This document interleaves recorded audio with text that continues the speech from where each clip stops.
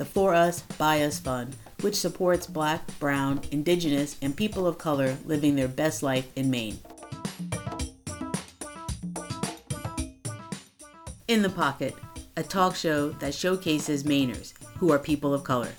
Each episode represents a member of the Maine community from art, culture, and business, the earth, wind, and fire of life.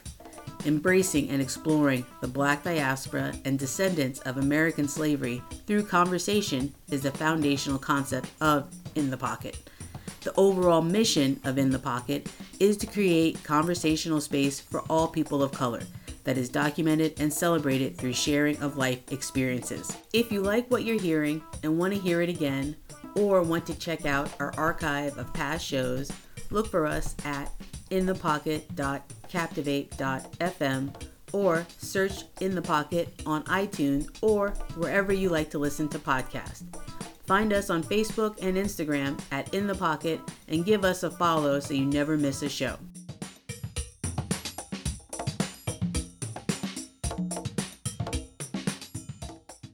Thank you for tuning in to In the Pocket. Today, our guest is Raquel P. Miller. I'm your host today. Hello, Edwards. I guess every day I'm your host. Raquel Miller is a visual artist. She's based out of Biddeford, Maine. Please introduce yourself. Hello, thank you so much, Flo, for having me on the show. My name is Raquel Miller, and I am a visual artist working here in Biddeford, Maine. I was born in Cuenca, Ecuador, and adopted from there when I was 3 months old, but I've lived in Maine my entire life. And back in December of 2017, I graduated from the University of Southern Maine. I actually majored in English, but I minored in Spanish and studio art. And since then, pretty much since 2017, 2018, have been pursuing my art and my practice and really incorporating art into my life in as many ways as I possibly can. Yeah. And you use your art to communicate. Yes, that's actually like one of my biggest focuses right now is communication. Not even so much I do want to communicate with others, but really focusing that relationship and communication with myself so that I can understand, just things that are going on in my life, like emotions and just experiences, and it helps me really process what's going on around me and what I'm feeling. Sounds like therapy. Yeah, it is a little bit. I really want it to be kind of healing and really, I really want the process to be like really personal and intimate, and that's always my first focus when I'm making. And then I usually take a little bit of time and let those things, and I process it, and then usually that's when I kind of take the next step and share with others, whether it's like putting it on Instagram or putting it on my website finally. But Nice. Is your website new? When you say finally like that, is that? No, it's not new. I did get that. I think that was the first big thing, like when I publicly announced to my family and friends and just mutuals on Instagram or something. The website is my big thing. When I'd worked on that for, honestly a year. It took me a long time to get it right, but it's not new. I probably had it going for me 2021, 3 years maybe or so. But it just takes me a little bit, because I kind of work in phases. I let things pile up a little bit, and then I just go for it, process everything, take photos, and then try to put it on my website in one big lump chunk. Right on. So have you been making art as a child as well? What was your inspiration? When did you start? I think I don't know if I was making, I guess, as a child, I feel we all, or for the most part, lots of us start with coloring books or just being given a box of crayons and a sheet of paper and just going for it. So for that, yes, I have definitely always loved just the process of making, like, I guess coloring, really. I really loved color when I was little. Like, I really loved coloring books, and I just loved that I could just like sit there and get lost in like a page and just fill everything in, like piece by piece, until it was done. And like there was always like a method to like applying things. Like I like to outline the edges and then slowly like kind of lightly like fill things in and until it was done.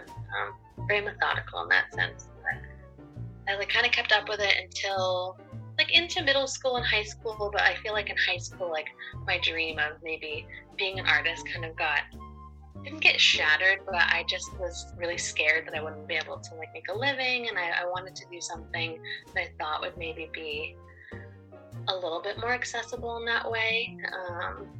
And so I don't know, I went with English, so that's still not like the most money making avenue, but yeah. I took a class back in college. It was like one of those like prerequisites, like just like a creative class. And I was like, I like to do this. I'll do a drawing class. And I was still like set on being an English major, and that was all I was doing, English and Spanish. But then I took the art class, loved it so much. I felt so good about myself, and I just really loved I think it was a drawing class, and I just remember like doing these figure drawings and like being able to just see in front of me like some of like I guess my skill and talent that like I kind of like forgot that I had, and that just sparked everything. And so I was like, I think I want to be an art minor, and I'm gonna just try this again. Nice. Thank you for sharing that. Yeah. Oh yeah, of course. Thank you. Yeah. So are you doing anything with the English degree? I think about it like right now I'm fully pursuing art, but I think about the way like my English degree and my Spanish minor kind of come into play and like what I'm doing. And I think with the English degree, I have just gained the skill to be like really analytical and not just like in one surface level. I really like to go deep, and I think about, sounds kind of cheesy, but like to go deep. But no, like I really look at things in an analytical perspective, and that's what I enjoy. That's like what I really loved when I first like being an English major. I just liked reading books and like reading a text and being able to analyze things and dissect like different like quotes and phrases and try to like figure out like what everything means, and like really take that reading personally and just make it mean something for me. And that's what I do with my art. And like with my Spanish minor, like my being born in Ecuador, like being adopted from there, like my identity has always been something that's been like really complex and like confusing. And that's like a phase that I feel like I'm kind of getting to. But like I feel like those two other parts of my life have still like applied themselves in my art. So yeah, like so I'm not doing so like I'm not like editor or something like that, but I still feel like those skills that I've learned with that degree have helped me in the way that I process and think about my art more deeply. Awesome. I'm sure they would, because you're really gonna I don't want to say dig deep, but you are going to notice the details and then add up all those details so that you have a clear picture of what's being portrayed. Yeah, exactly. Sweet. So in one of your pieces, there's a woman, and one half of her face is kind of a different color, and then she has like I think like a half moon and what makes me think of a sun on the other side. I don't know, that made me, when you were talking about bringing together your Ecuadorian roots and ethnicity with being adopted, that kind of made me think about that. Yeah, I'm trying to think which piece that one is. I don't know. I'm not sure if it was a titled piece or not, but it's okay. Yeah, it's but on the I website. mean, like when I first started making art, like everything I did, like in college, like through like my painting classes, I did a ton of self-portraits, and a lot of self-portraits. I still do them. I don't do them quite as often anymore, but that's like where things started. So usually like the image, like a I don't know, it usually is me. Like I don't really paint other people. So it probably kind of alludes to me if it's not overt.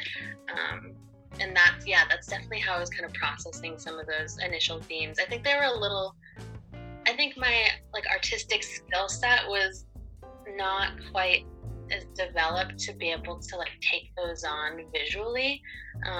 Sometimes like I feel like I bit off more than I can chew in some of the paintings, and like so that's why I'm like kind of still learning. But I was very much still processing a lot of the questions that I had, and just I guess overall feelings about like kind of like where I stand with my identity of like who I am.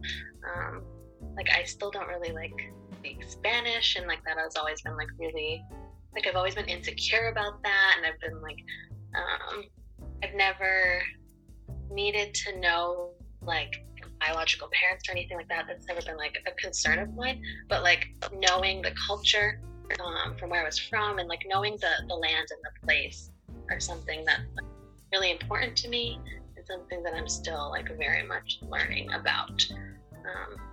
So I was taking on those themes a lot when I was first starting, and sometimes I still do. You had mentioned that you are going to be doing an exhibit for the First Friday. Can you tell me a little more about that? Well, it's really like an immersive event.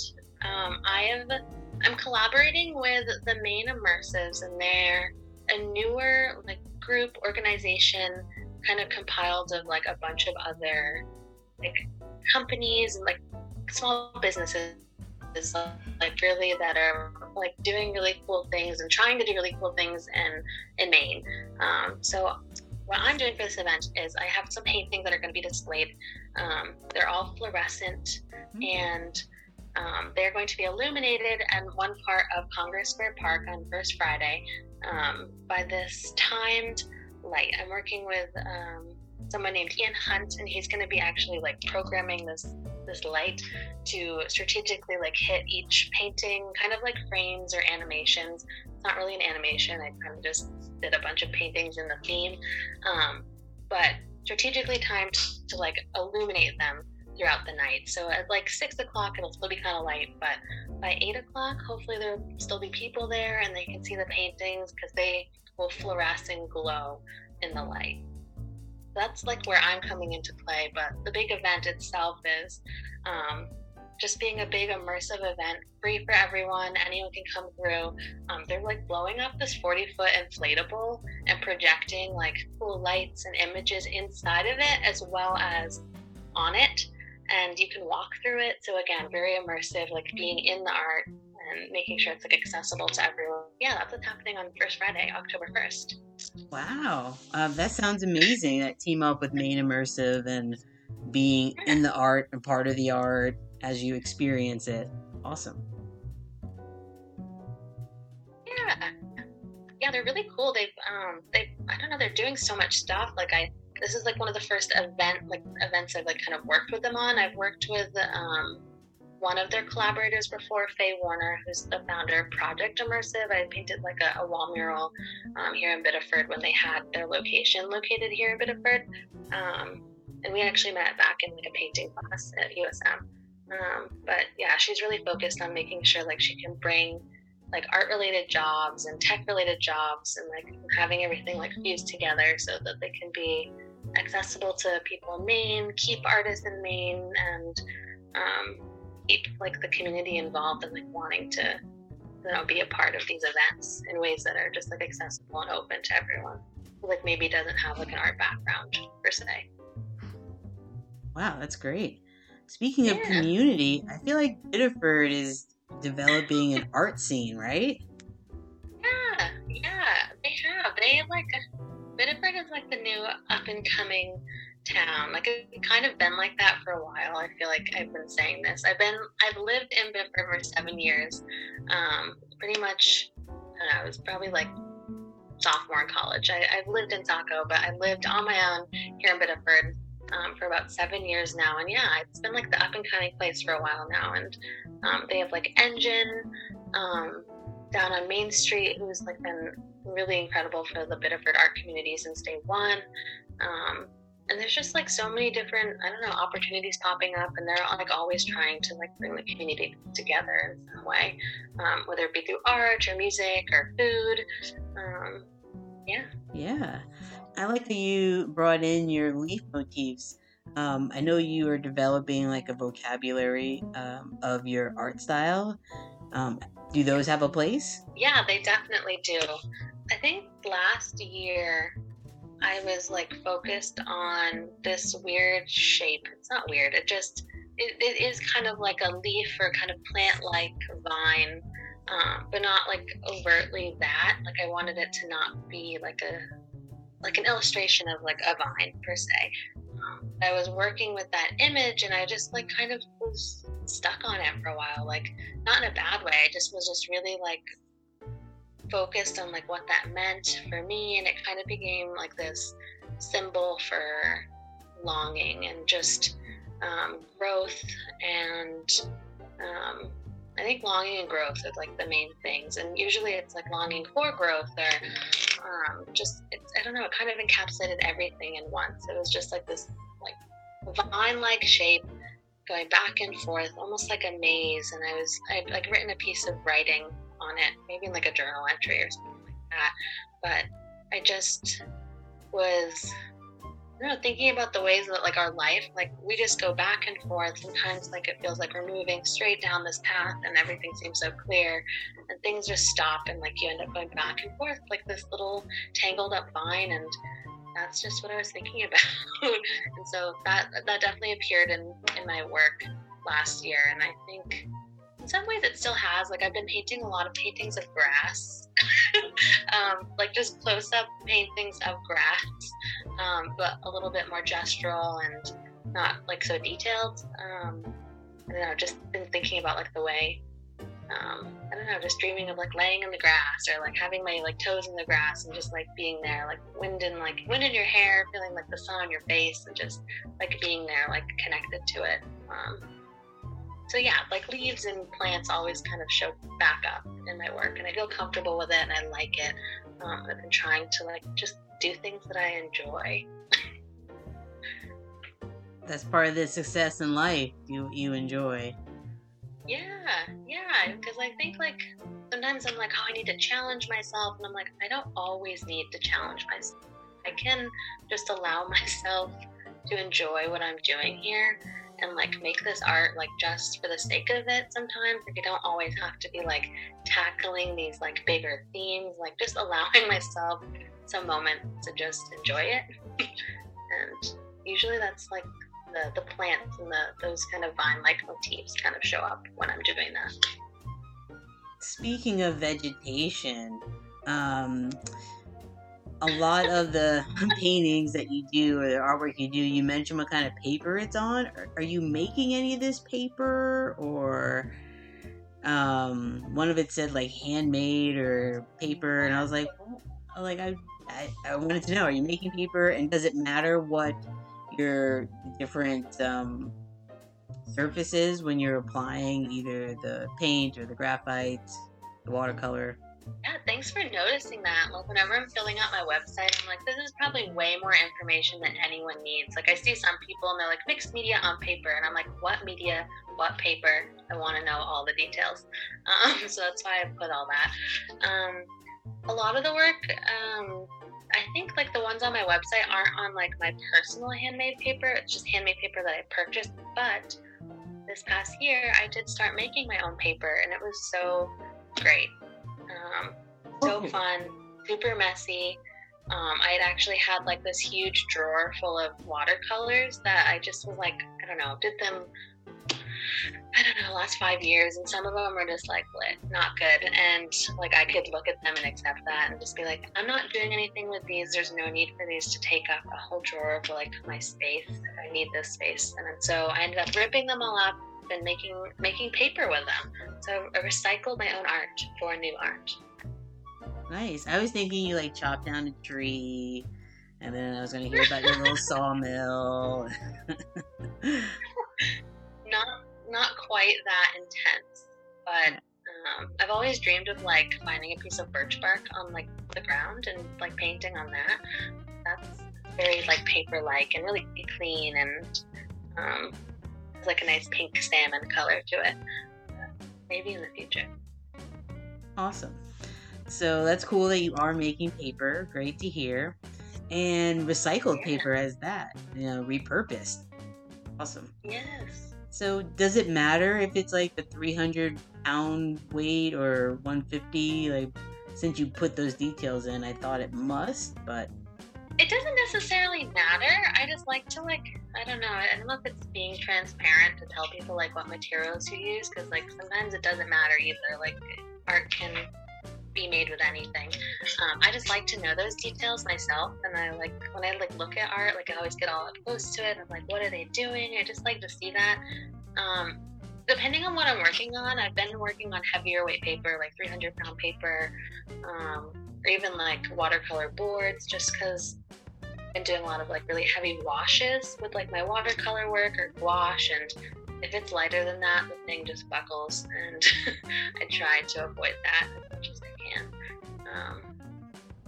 But I like the heavier, coarse paper. I really like the way that I can like hold some of these smaller like handmade works like in my hand and like feel them there with me.